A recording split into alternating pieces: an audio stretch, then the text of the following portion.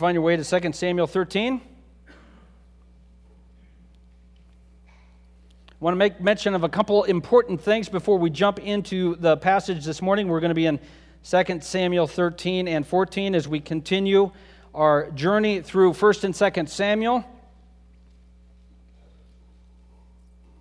I just want to touch on two very important things, so I hope I can provide some clarity. First of all, one of the habits we have as a church, habits, disciplines, practices, is as we seek to know God through the truth of His Word, we typically do so by covering books of the Bible. We don't always. We will stop from time to time and even for seasons and look at particular topics or passages, but as a habit, we will work our way through entire books of the Bible, which we have been doing, 1st and 2nd Samuel. One of the reasons we do that is as we seek to know God through working our way through the entire Scripture, it helps develop in us a discipline to go ahead and jump into those passages we would otherwise skip.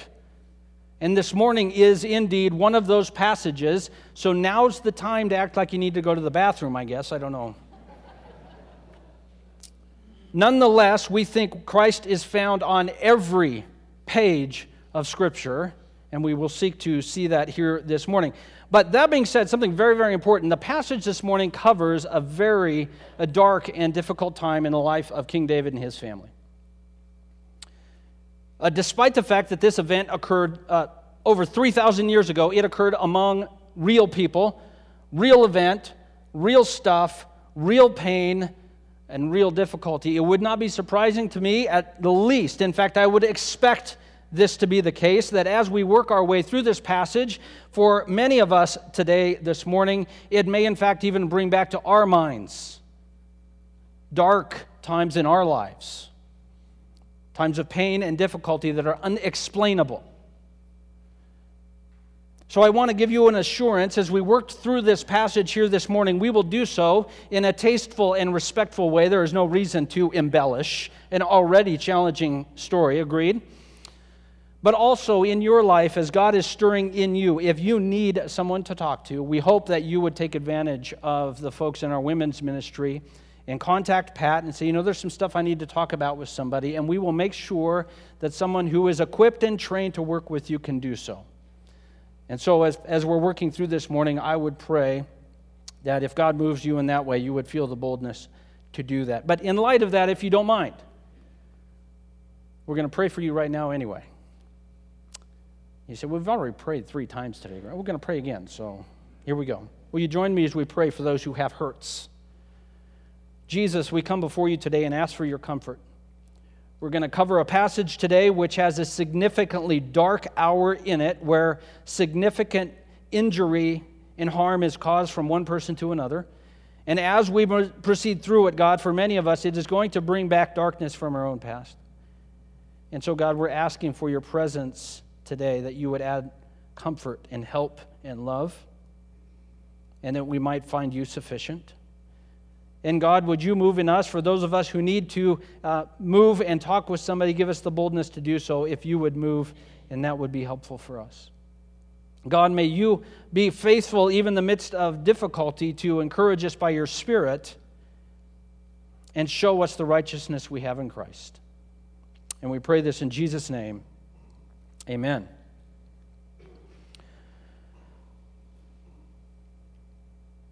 We have to understand something about the Bible, and that is the fact that the Bible is intending to reveal to us who God is and what He's up to. God is up to a number of really important things, but primarily He's up to redeeming us into the kingdom of God through the work of His Son, Jesus Christ, and which is pretty awesome.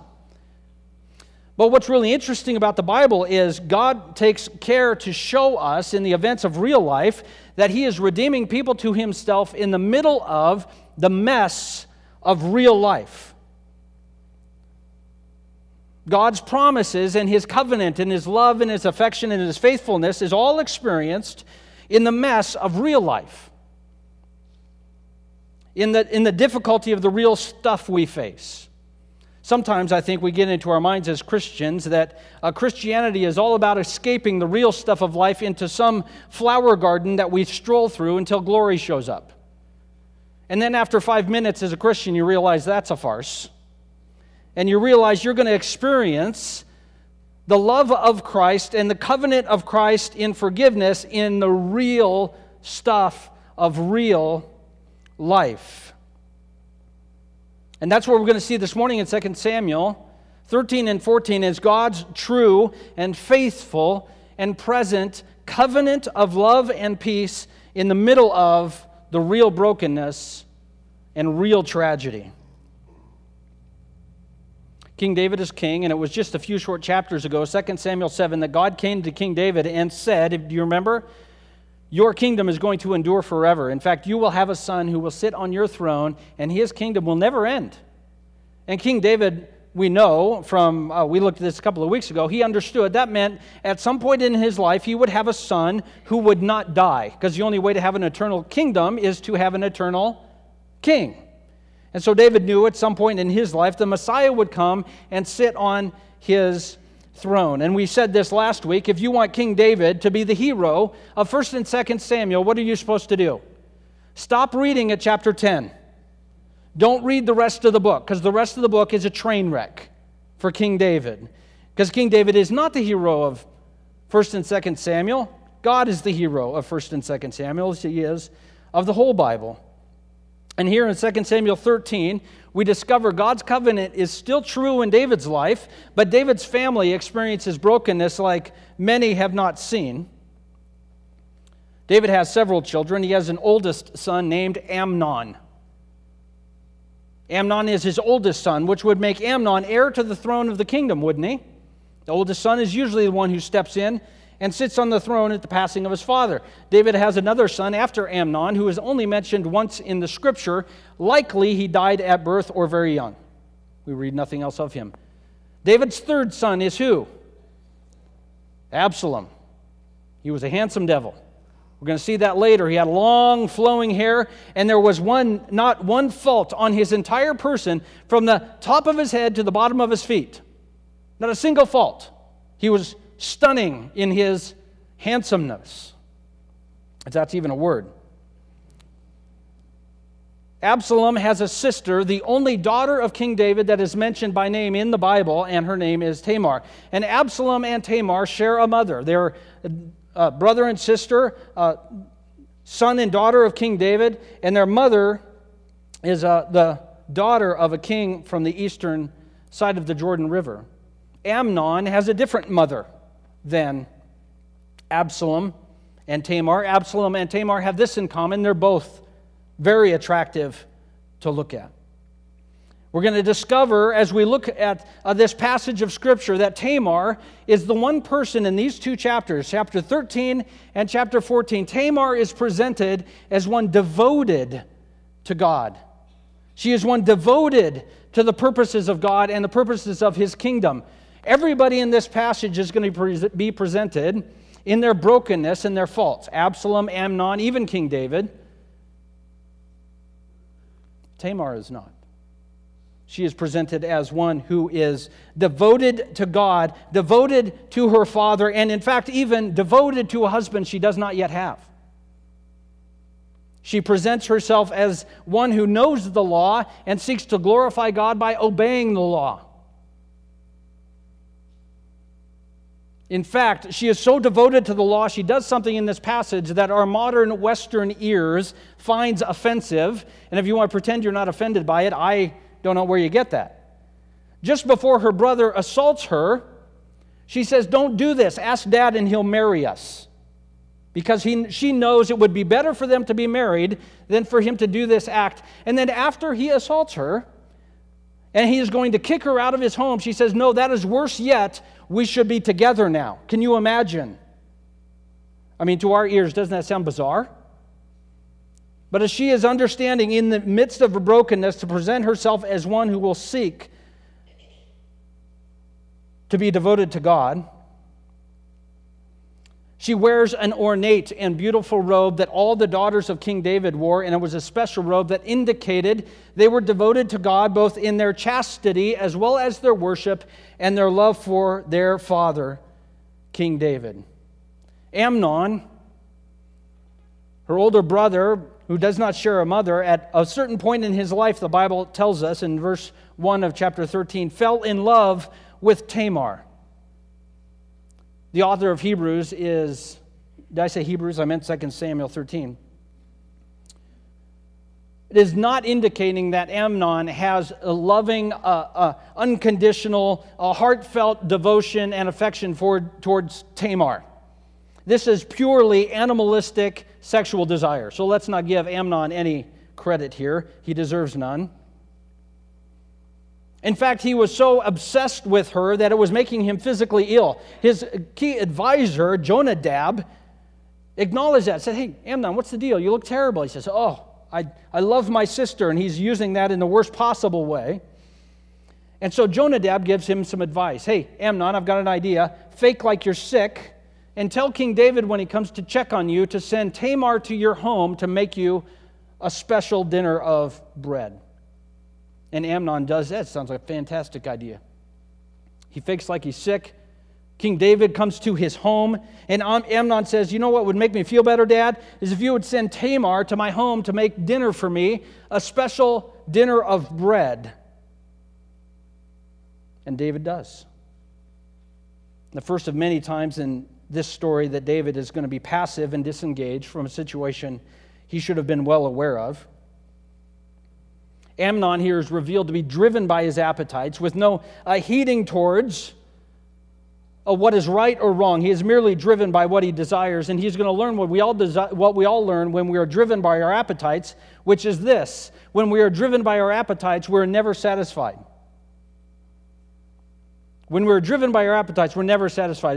This has been true. If you've been alive longer than 15 minutes, you realize this. You can eat a great meal. You're going to be hungry later that day. You can even go to the buffet. You're still going to get hungry later. Anybody at the end of a great meal said, "Oh, I'll never eat again. I'll never eat again." Did you? Yeah. Probably sooner than you expected. He is driven by his appetites, in foolishly believing he can be satisfied by just simply pursuing and achieving that which his heart desires. Tamar comes over wearing her special robe, which indicates that she is both chaste and devoted to God and her father, the king. And she bakes the bread. There would have been an oven, likely in an outdoor courtyard in his home, just off of the main residence, where she would have baked the bread over either an open fire coal or a wood fire oven. After the bread is baked, he says this: "She took the pan in to serve him the bread, and what did this guy, Amnon, do?" Verse 9 of 2 Samuel 13. He refused to eat. Amnon the toddler. "I want milk. Here's your milk." Throws it across the room. Sends everybody out of his home. Tells her to bring the bread to him, and instead of grabbing the bread, grabs her. And the Bible says, because he was stronger than her, despite her numerous protestations and even an offer of marriage, nonetheless, he forcibly assaults Tamar.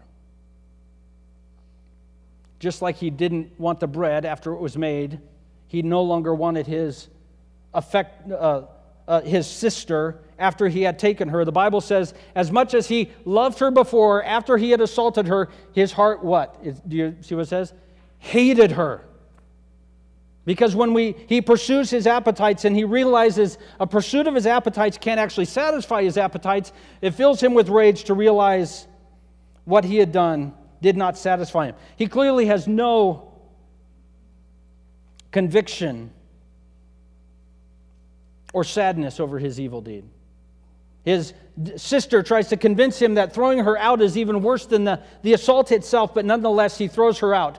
On the way out of his home, the Bible says she tears her ornate robe as an act of mourning and sadness, as well as a demonstration of she is now destitute and unmarriable. The Bible says she then throws ash onto her head, which likely was right out of that brick oven she walked by, grabbed the ash that had just been made through the baking of the bread, throws it onto her head, and walks out with her hands on her head, wailing out loud. A completely appropriate and acceptable response. She is now destitute, and the righteousness and the chastity and her devotion has been ruined, not by her own disgrace, but actually by the disgrace of another. She tears her robe.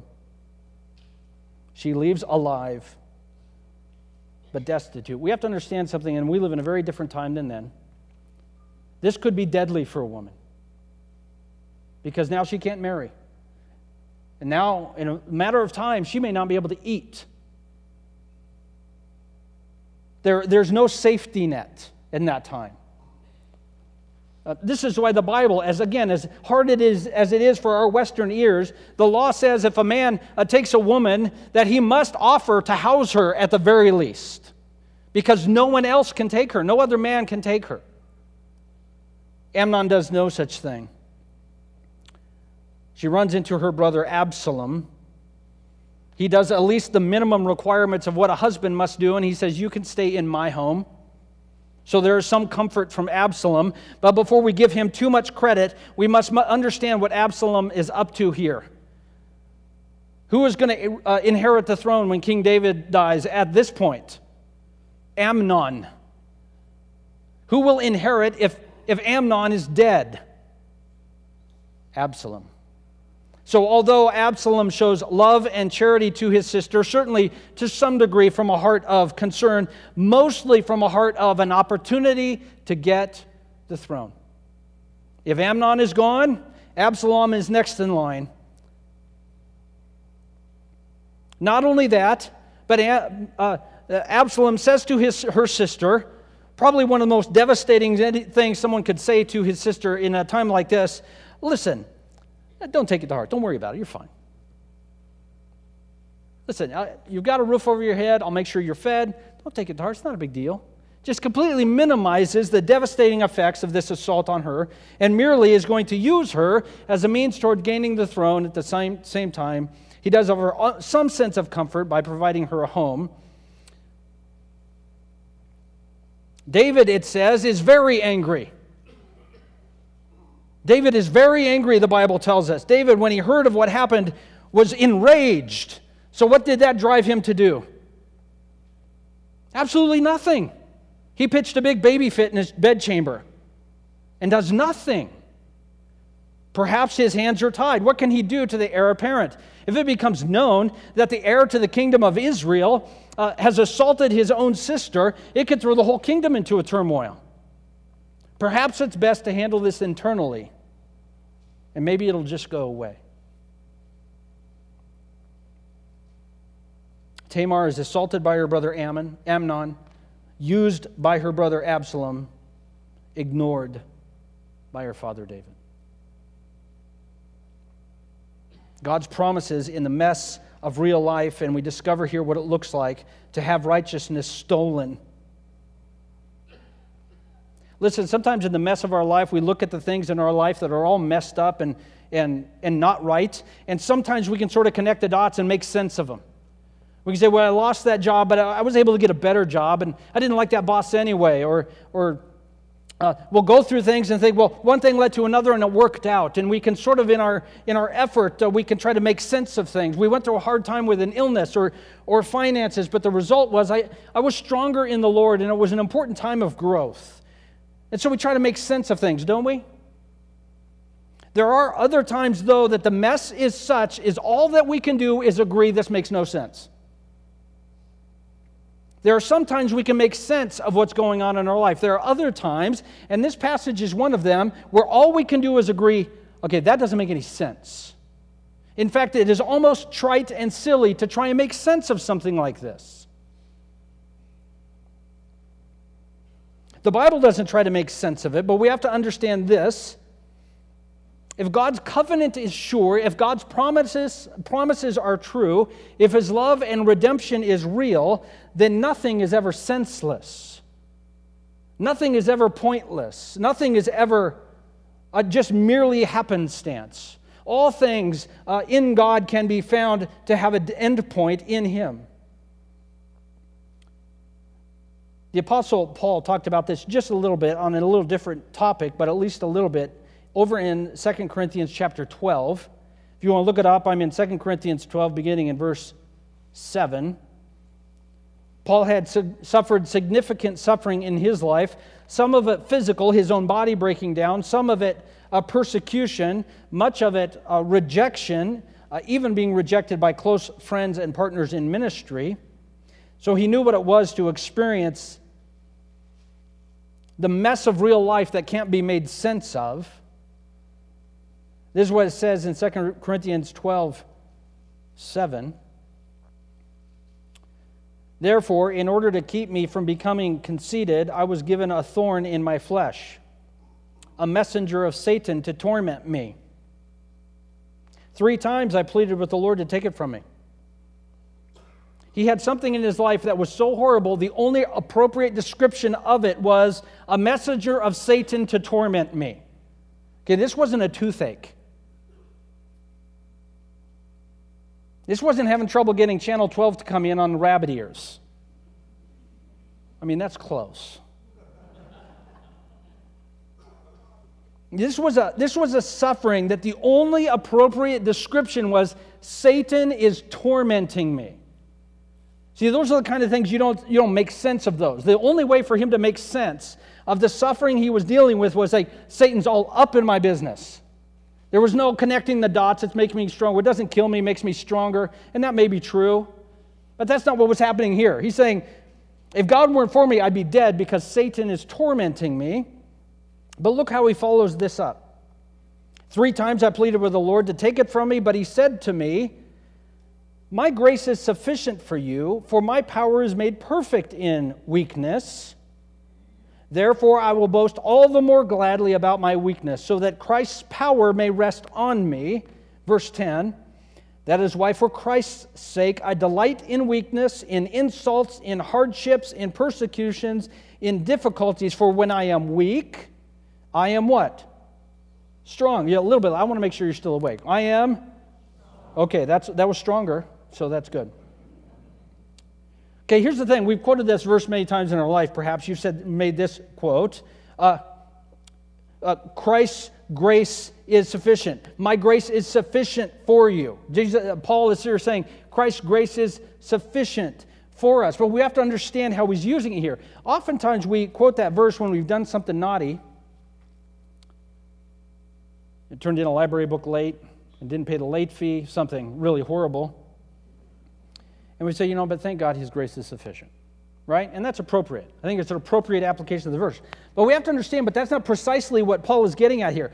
Paul is talking about Christ's grace being sufficient for him when all kinds of outside stuff is messing with him. When people are sinning against him. Not when his sin is primarily against God. It's when Paul is experiencing in his own life what it looks like for other people to be sinning and actually harming him as a result. See, God's grace is sufficient not only for my sin against God. He's saying his grace is sufficient for me when I experience others sinning against me.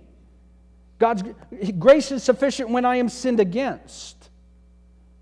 Has anyone ever sinned in your life and it harmed you significantly? There is grace for that. As we see Tamar fleeing from Amnon's home with her robe torn, in Christ we say his grace is sufficient in that moment. That although it feels like righteousness has been stolen by the despicable act of another, the fact is his grace is sufficient. My righteousness cannot be stolen. We are pictured at the end of times as standing before the throne of God in white robes. You remember that in Revelation? We stand before the throne of God in white robes, and these white robes indicate the righteousness we wear as a result of Christ having made us righteousness. Those robes cannot be torn. You can't rip that robe. It's made out of mithril. I mean, tell me you know what that is, right? Okay, that's 2 Lord of the Rings references in 2 weeks, so we're on break on that for a while. Got to move to another one. Go back to Narnia. It can't be rended. Tamar's robe had the ash that she had thrown onto her head, had hit that robe and smudged it, and that ash is never going to come out, and her tears had fallen all over that robe, and it was never going to come out. The act of Amnon was all over her, and she knew that she had rented it, and she was not right, and the fact is, our robes can't be torn. Our righteousness is perfect in Christ. It cannot be ruined. No one can sin against us that our shame would be what we are clothed with. Instead, we are clothed with the perfect righteousness of Christ. His grace is sufficient. I can't ruin my righteousness, and you can't ruin my righteousness. No one can ruin your rightness in Christ.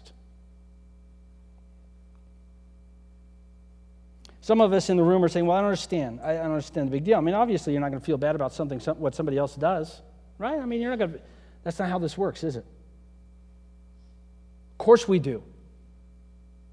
Of course, everybody in the room is going to be trying to figure out what was wrong with Tamar. She should have known not to be there. She shouldn't have been wearing that robe. She should have covered herself more. Like anybody in those situations, shame is going to be heaped upon shame. And the fact is, her righteousness cannot be ruined by her brother. And our righteousness cannot be ruined by another. His grace is sufficient for us. For when we commit sin against God and others, and His grace is sufficient for us, that no one can foist shame upon us, because our robe cannot be torn, our robe cannot be stained. I mean, praise God. No one can ruin the righteousness we have in Christ. God's promises are true and real even in the horrible and difficult and unexplainable things of real life.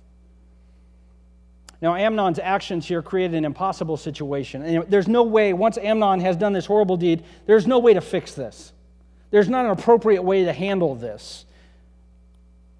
It creates an impossible situation. The only way to avoid a situation like this is for Amnon to not do what he did.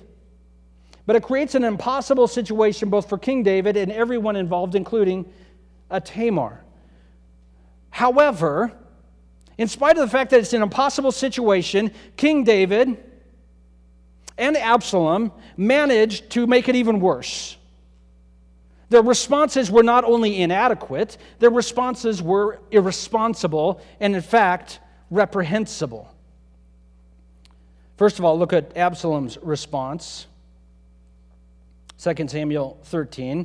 Absalom wants to gain revenge on Amnon. We discover this in verse 23. Verse 22, I should say. Absalom never said a word to Amnon, either good or bad. He hated Amnon because he had disgraced his sister Tamar. He hated Amnon because he disgraced his sister Tamar. So Absalom here is going to plan his revenge. And in fact, this is a useless revenge. I would even suggest it is a convenient revenge for Absalom. Verse 23 of 2 Samuel 13. Do you see it there? 2 years later. How many years? 2 years later. So in the absence of any reaction from King David, because King David does absolutely nothing, certainly the primary reason would be is Amnon is heir to the throne, and he might expect that doing anything to his heir to the throne might cause problems for his kingdom. Absalom decides to step in and respond on behalf of his father, or for his what appears to be weak father. We have to understand, as we've mentioned before, his motives are most likely at best mixed. There is some sense he wants justice for Tamar, but it also just happens to be that if in getting justice for Tamar, it results in him becoming king, well, that's how that goes, right? Why not? That's just a side benefit, I would suggest, is probably his primary concern. So Absalom puts together what we might call the long con. You know what a long con is? It's we're going to con something out of somebody, but you're going to take all the time in the world to do it. So for 2 years he says nothing, because certainly Amnon is at high alert, isn't he? He knows Absalom would want to kill him, so Absalom just says nothing to him. Certainly Amnon is going around with his guard to ensure no one comes after him, specifically Absalom. So for 2 long years, Absalom bides his time, hides his anger deep inside his heart, And slowly over time, Amnon and King David come to the realization, well, I guess Absalom's cool. Guess he just dealt with it. That's better for everybody, really. Let's just sweep it under the rug, pretend it didn't happen. Let's just get on with life. That's the greater good. So 2 years later, it's time to shear his sheep. Now, nowadays, we don't have parties when we do sheep shearing. I don't think we do. If you guys are doing sheep shearing parties, you're not inviting me, because I haven't been to one. So he has when you have a sheep shearing time, it's a big party. Everybody comes out. They drink a lot. They eat a lot. It's a big party. Everybody dances, has a great time. I don't know why, but that's what they did, because it was a sign of God's blessing. And so Absalom comes to King David as a part of his long con, and he says, hey, King David, it's sheep shearing time. Dad, why don't you come on out for the party? We're going to shear sheep. We've got the best wine, the best food. It's going to be awesome. And David says, listen, Absalom, if I came out, my guard's going to have to come. It's going to put you out. And Absalom's going, all right, fish on. If King David would have accepted his invitation, Absalom certainly would have said, great, come on out. And the next time he would have tried again. Because what is he trying to get happen here? He wants King David to reject his invitation, which King David does. He says, listen, no, it's too much of a hassle for you. I won't come. And so then Absalom says, then why don't you send Amnon out? Why would he ask for Amnon? Well, if the king can't come, the one who will be king should. There should be a royal representative at this massive party. Everybody's going to enjoy it. And David, now 2 years later, thinking Absalom is over it, says, sure, send all the boys out. All of David's sons go out to sheep shearing at Absalom's sheep shearing site. It probably would have included King Solomon. He might have been maybe 9 to 12 years old at this time, not nearly as old as Absalom, obviously. So Amnon is coming out along with all of the king's sons to a sheep shear party. Absalom tells his servants, as soon as Amnon is good and liquored up, kill him. And they got a little bit worried. They were a little bit nervous. And Absalom says to them, no, courage. Gird your loins. You need to get this done. So the party gets going, and sure enough, as soon as Amnon has had plenty to drink, Absalom's servants kill him. And all the sons of David flee. He gets revenge, and just coincidentally also gains the birthright to the throne. All of King David's sons flee, making their way back to Jerusalem. Absalom flees to his grandfather's kingdom east of the Jordan River. He gets his revenge on Amnon. He gains the birthright to sit on King David's throne. What does Tamar need here? She needs justice. She needs a wrong righted.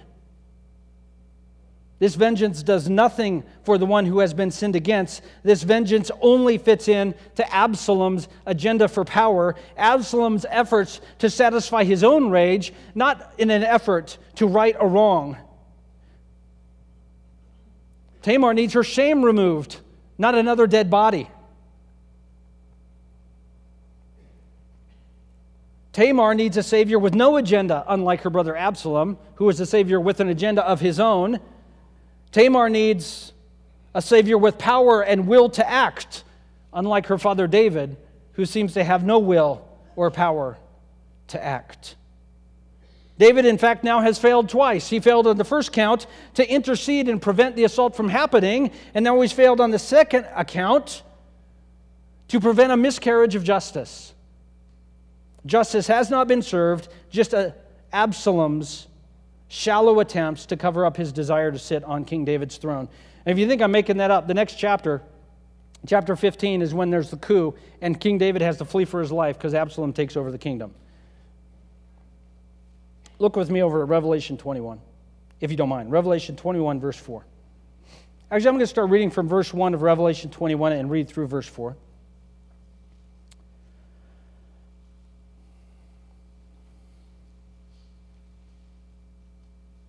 The Apostle John, testifying to the vision he was having, Revelation 21, verse 1. Then I saw a new heaven and a new earth. The first heaven and first earth had passed away, There was no longer any sea. I saw the holy city, the New Jerusalem, coming down out of heaven from God, prepared as a bride, beautifully dressed for her husband. And I heard a loud voice from the throne saying, "Look, God's dwelling place is now among the people, and he will dwell with them.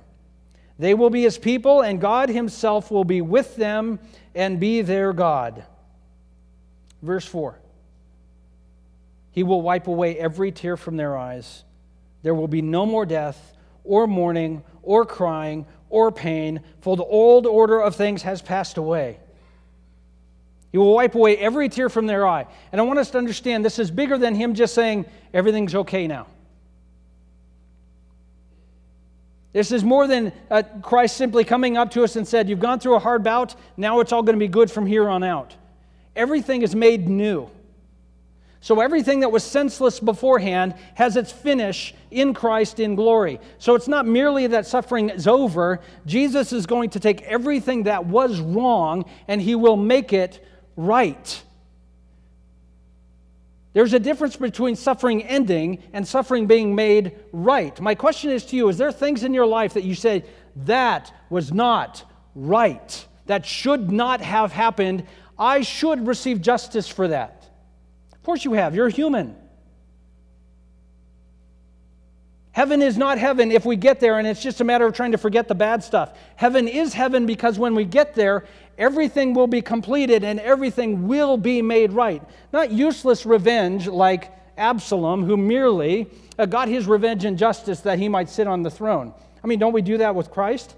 Well, yeah, he's only offering me comfort so that he can be glorified in his kingdom. What he's saying here in the new heaven and new earth is everything that was wrong and every injustice we experienced, he will provide all the justice for it, and it will all be made whole. It's very simple when somebody steals money from you. Say somebody steals $100 from you. How do they make that right?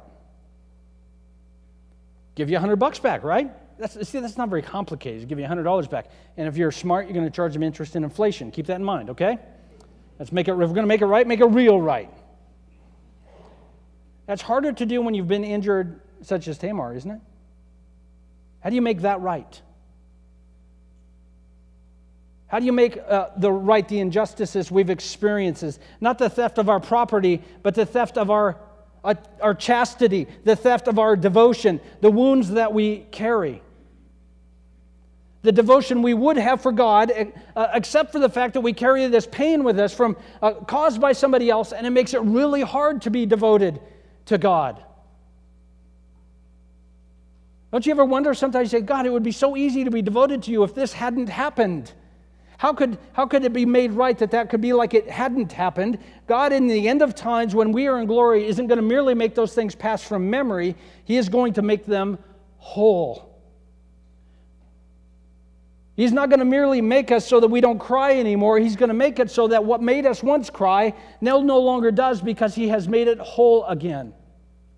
Everything is renewed, including our souls and our bodies and our minds. We're going to look at our history and say everything has been made right. There will not be one moment in our life where something was taken from us that Jesus does not step in and make it whole and then some. The hope of heaven is not merely meadows and clean water. To be honest, that sounds terribly dull. It sounds like fun for an hour, assuming there's a football. The glory of heaven is everything made whole. The glory of heaven is everything made right. There's not one moment in our life where we will not look at our life and say, Jesus had his justice done. Jesus made himself glorified in that moment by making it whole in this moment. None of our suffering will be wasted. None of our tears will be forgotten, and nothing will be left undone. Everything will be redone. We will have a Savior with no agenda, a Savior with the power and the will to make all things right. I don't know how he does it, because I'm not Jesus. Yeah, you're like, yeah, thanks for clarifying that up. He will make all things right. He will have true justice in our lives. Everything will be made whole. So if that's the case, what do we do in this mess? I mean, we're still kind of stuck here for the time being, are we not? Let's look at a couple of things. 2 Samuel 14, 1 through 24, broken reconciliation. So Absalom is in his grandfather's kingdom east of the Jordan River for 3 years. So the timeline here from Tamar's assault, 2 years go by until Absalom is able to seek his revenge on his half-brother Amnon. Then he flees to his grandfather's kingdom east of the Jordan River, and he's there for 3 years. Kicked out. Don't come back. Persona non grata. You don't get the throne. At this point, he is not going to inherit the throne because he is not in David's kingdom or David's family. Joab thinks this is a problem, so he's going to seek to reconcile David and his son Absalom. If you don't remember, Joab is David's chief advisor and general. So Joab comes up with this very long and drawn-out situation where he sends this old woman into David's presence to ask for justice, very similar to the way Nathan the prophet told a long story to show that David, he was sinful. And at the end of this time, David comes to the realization that he does in fact need to have Absalom restored and reconciled to his kingdom. Why is David having such a hard time, perhaps, reconciling Absalom to himself? Between his son Amnon and his son Absalom, what do we have? Someone who has committed a sexual violent sin and one who has committed a murderous sin. Any history from David on those kinds of things? 2 chapters earlier, he takes Bathsheba and commits a sexual sin and then kills her husband. You think in David there is any concern over whether or not he has standing to intervene in this situation? He is not one who is able to stand up and say, well, I've never done that, guys, so cool your jets. He can't say that. In fact, he has to stand there as one convicted of both sexual sin as well as violent sin, and as a result of his own shame, he's weak. Can't do anything about it. He is not able to bring the reconciliation maybe that is needed or the justice that is needed. David in this moment is powerless, and he does essentially nothing until his hand is forced by Joab. And so what David does is say, listen, okay, Absalom can come home, but he can't see me. He cannot be in my presence. He cannot talk to me. He cannot be in the palace. He can stay in his own home. David says he can come here, he can be reconciled to the degree that he can live in Jerusalem, but he is not to see me or talk to me. David's own sin and shame prevents him from being able to, in a helpful way, restore the situation to what could be. Another passage I want to have you look at, if you want to, you can turn there or just listen to me as I read it, is Hebrews 4:14. I'm going to read Hebrews 4:14 to the end of Hebrews 4, just a couple of verses.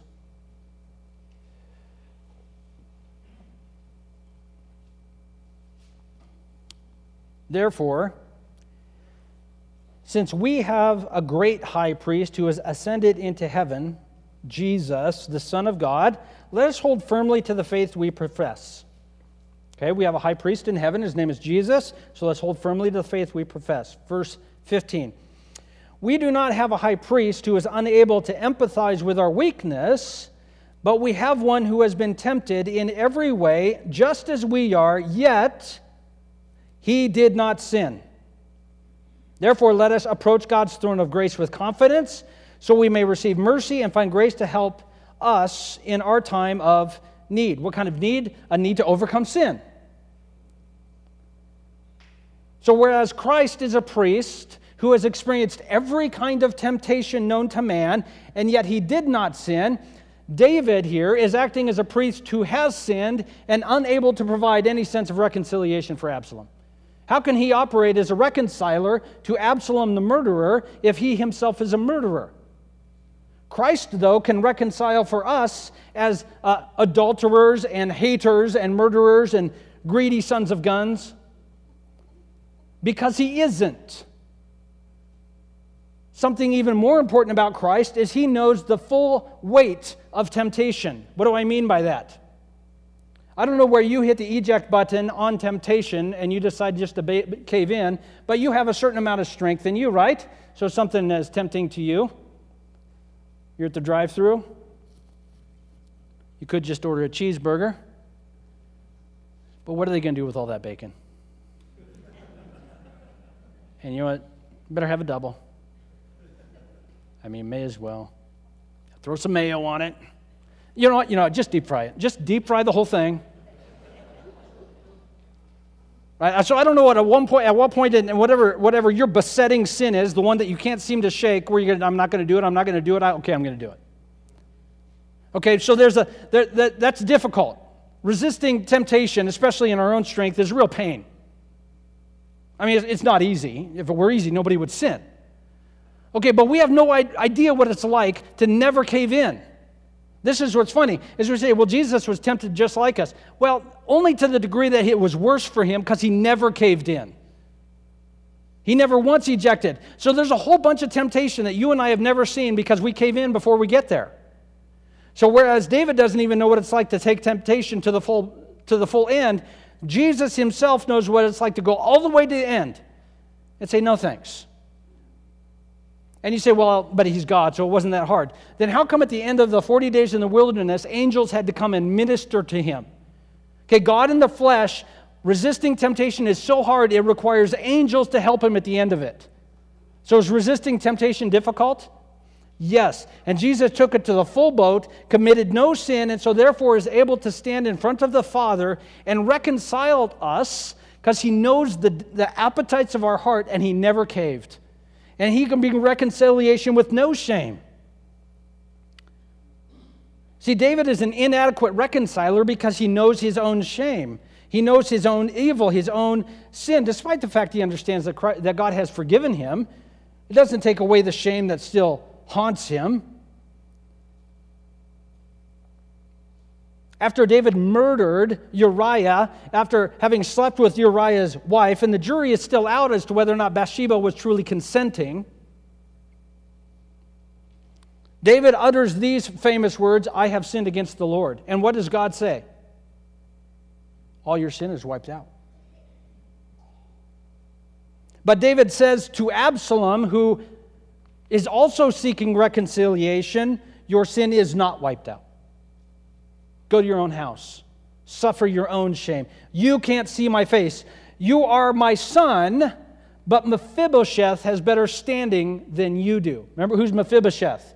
The son of Jonathan, the grandson of King Saul, whom David has brought to live in his palace. And Absalom is told, Mephibosheth is better than you in my house.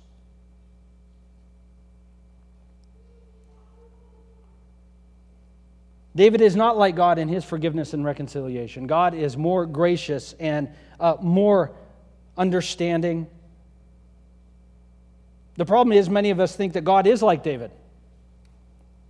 One author put it this way. He said, the Bible tells me that God loves me, and I get it. I know, God loves me, but I know for certain He doesn't like me that much. He wouldn't forgive me if He hadn't promised to. If he wasn't stuck with His own promises, He certainly wouldn't spend any time being concerned about me. He just stuck with me. That's how King David reconciles. Our high priest is wholly other. Your sins are forgiven. Your shame is wiped out. Come and be reconciled and sit again at my table. David's reconciliation was broken and flawed, and we serve a high priest who does reconciliation perfectly. He knows precisely what our sin has cost. He knows precisely what it has caused, and He has decided to simply reconcile us by His own blood. So Absalom is living at his home, and if David is having trouble reconciling with Absalom, he's also having trouble receiving Absalom's repentance. So for several years, Absalom's living in his home, seeking audience with the king, and the king was ignoring him. He has no interest in Absalom, who has killed his own son. David is resisting Absalom's repentance. We discover in 2 Corinthians 14 that Absalom is indeed handsome. What is the chief qualification for a king in Israel? To be a handsome devil, which Absalom was. He was a hottie McTottie, as they say. He had a lot of hair, and he would cut it once a year, and it would weigh quite a bit. I don't know what that means, but apparently back then that was awesome. The king wouldn't listen to him. Joab wouldn't listen to him. So Absalom says, Joab's got a barley field right next to my house. So to get Joab's attention, hey guys, why don't you go out and torch his field? That'll get his attention. So he sends his guys out, and they torch Joab's barley field. And at that time, that could have been devastating financially for somebody. Barley was very expensive. So Joab, of course, shows up at Absalom's house and says, what's the deal, man? And Absalom says to Joab, take me to my father, and if I am guilty of anything, let him kill me in his presence. But this is ridiculous. And Joab agrees. Absalom is taken before the king, and the king offers peace, a kiss on the cheek. And he is restored, although begrudgingly. Absalom wants to repent because he knows in order to ever sit on King David's throne, he's going to have to be back in King David's good graces. King David offers reconciliation only because it's forced. He knows the kingdom loves Absalom because he is so handsome, and he knows if he keeps him at arm's length, at some time there will be a rebellion. Absalom repents to gain David's good graces. David reconciles to prevent a rebellion.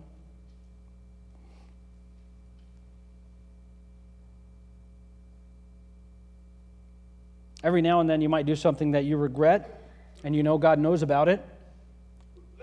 Every now and then, I just mean by that weekdays and weekends. Do you ever come to God in repentance? Well, I would hope you do. You come to Him and say, God, I blew again. But something we want to see God change in our hearts by the power of His Spirit is the motive for us to be repentant. So think through with me on this. Have you ever done something bad, and then something bad happened in your life? You do something bad, and you get up the next morning, and the car won't start, right? I mean, that happens, right? Okay, God, I'm sorry. Do you start the car? You do something bad, and then you go to the doctor's appointment and say, didn't look good. Okay, God, I'm sorry, I blew it. Make sure I'm not sick. So I got to make sure that I repent and confess before God. Otherwise, He's going to bring all kinds of bad things in on me. And see, this is very similar to Absalom. He said, I'm only repenting and seeking the good graces of the king because I want the king's stuff. What we want to do is have God create in us in a heart where we repent because in our disobedience we've lost the best thing. We've sought something lesser and abandoned God who is the greater. Repentance comes from a heart that says, in my sin, it's not just that God is going to punish me. In my sin, I have traded in the lesser thing, the lesser appetite, the lesser desire for God who is the greatest of all desires. Repentance comes from a place of saying, why would I want anything else other than God and His presence? The other thing that's difficult about repenting and reconciling with God is it's really difficult to receive reconciliation from God that's totally free. In all of us, there is a heart not to receive free reconciliation. In all of us, there is a heart to make atonement for our misdeeds. It sounds like good news, and it is good news, but for some of us, it's frustrating.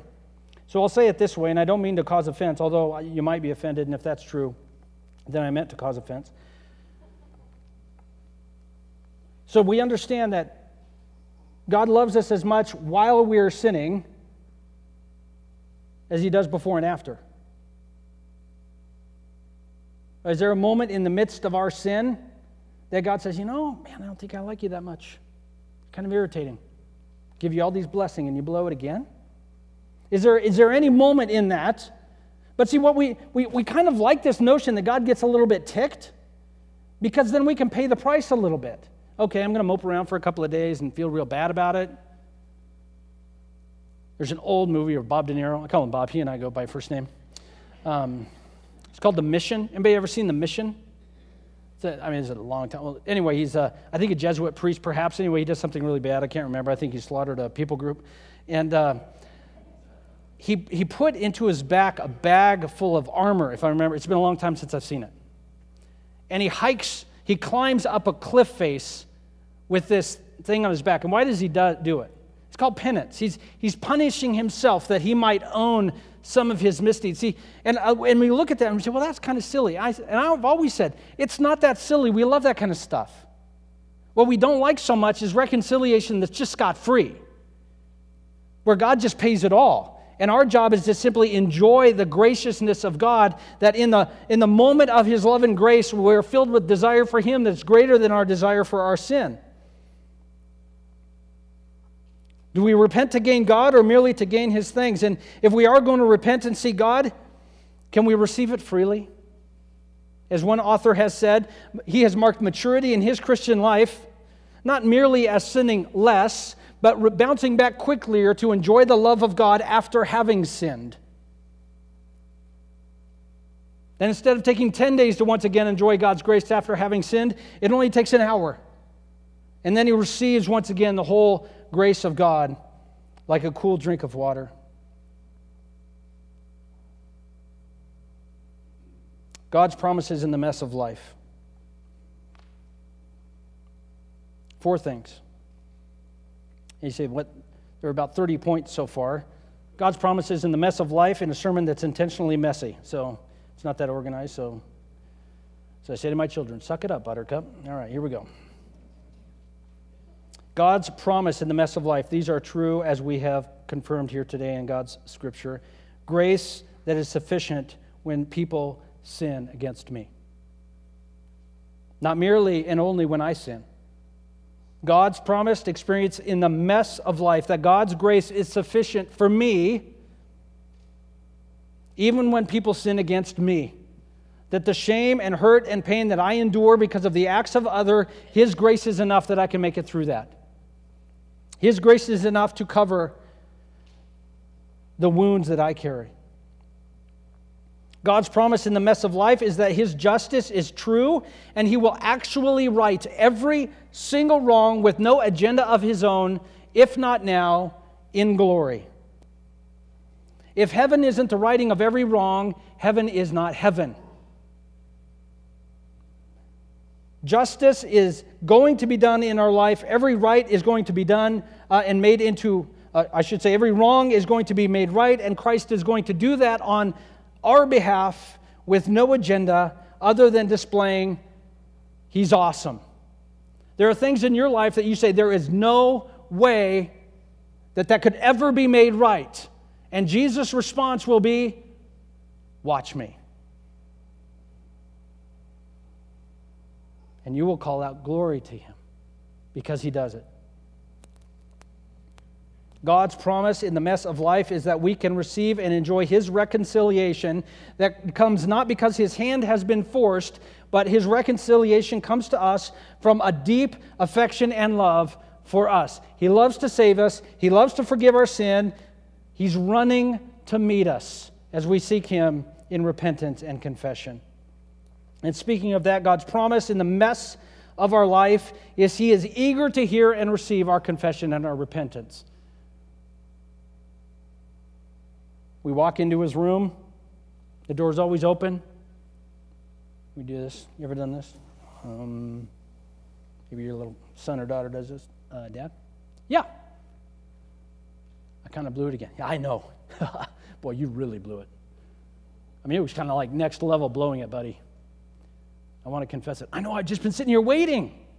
Let's hear it. I know all about it anyway. So you belt it out to him, expecting some oh, boy, I knew you blew it. I had no idea. Wow. You are good at blowing that badly. Wow. No, he doesn't do that. What does he do? He turns to his son, who's standing as a right hand, and what does Jesus say? Yeah, I paid for that, so we're square. We're good. Come and enjoy our presence. Come and enjoy our love and our affection. He is eager to hear our repentance and our confession. The tragedy and the victory of the cross and Christ's resurrection is the means by which we can have hope in the life that is messy. When we look at Christ crucified, it reveals to our hearts and our minds how bad the situation really is. We discover how bad our sin is and how bad the sin is that will be foisted upon us by others. When we look at the cross, we realize God isn't playing games. He is dealing with the actual situation, which is the situation of life and death. He understands how bad it is for us. He doesn't crucify His Son on the cross because things are short of bad. He crucifies His Son on the cross, and Jesus goes there voluntarily because it is a horrible mess. And we can say this here, and we don't have it as bad as some, by God's grace. But at the resurrection, we see Christ alive, and it tells us He will make every single thing right. There will not be one wound, there will not be one hurt, there will not be one injury, there will not be one sin foisted upon us that He does not redeem and make whole. Nothing is so bad that He can't heal it at the end. That is where our hope is found. If Jesus is raised, there is hope on that day that all will be made right. If you're here today and others have sinned against you, and if you're alive today, that means others have sinned against you to some degree or another. God's grace can handle it. He loves you. He sees no shame because Christ has paid it for you. God will make all things right in the end. Your injustices are not unseen by God. He's not like King David, who sort of see no evil, hear no evil. All of the injustices you have experienced are seen by God, and all of them will be made whole for your good and for His glory. None of them will be minimized or made light of. They will just simply be made whole, and you won't believe what He's up to.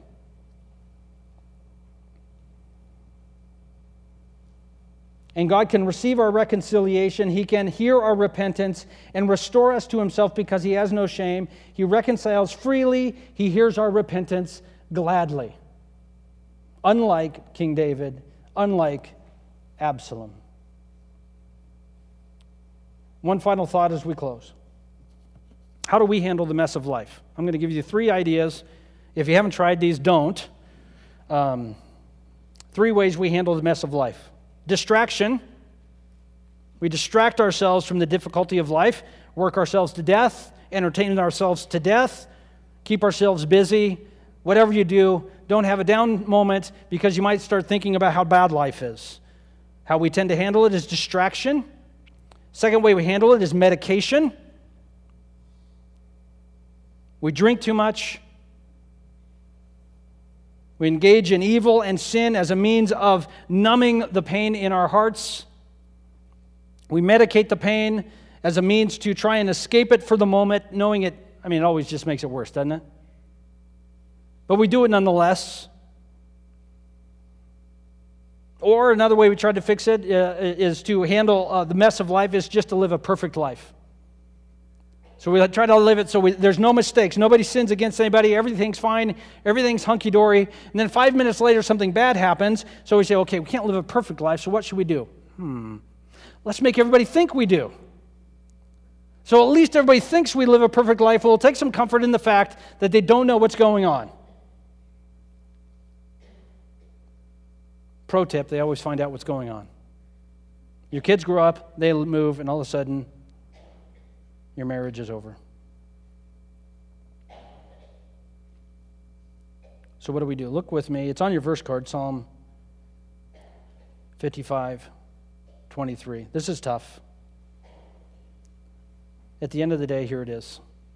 David in this psalm, a psalm, what we call an imprecatory psalm, where he prays down God's curses on those who have sinned against him, he ends it with this. And at the end of the day, this is what you have to ask yourself is, do you buy it? Has God moved in your heart that you might be able to say this? But as for me, I trust in you. I don't know what your journey has looked like up until this very moment in time, but whatever that looks like for you, has God moved in you in such a way you say, okay, you know what? I'm going to trust you. God, I can trust you in this. I don't need to distract myself and medicate myself or live a perfect life. Lord, I'm just going to trust you that you can handle the mess of my life. God is, in fact, in Christ, crucified and raised, enough to redeem your actual, real life. And may he be praised for his glory And may we receive some rest in it.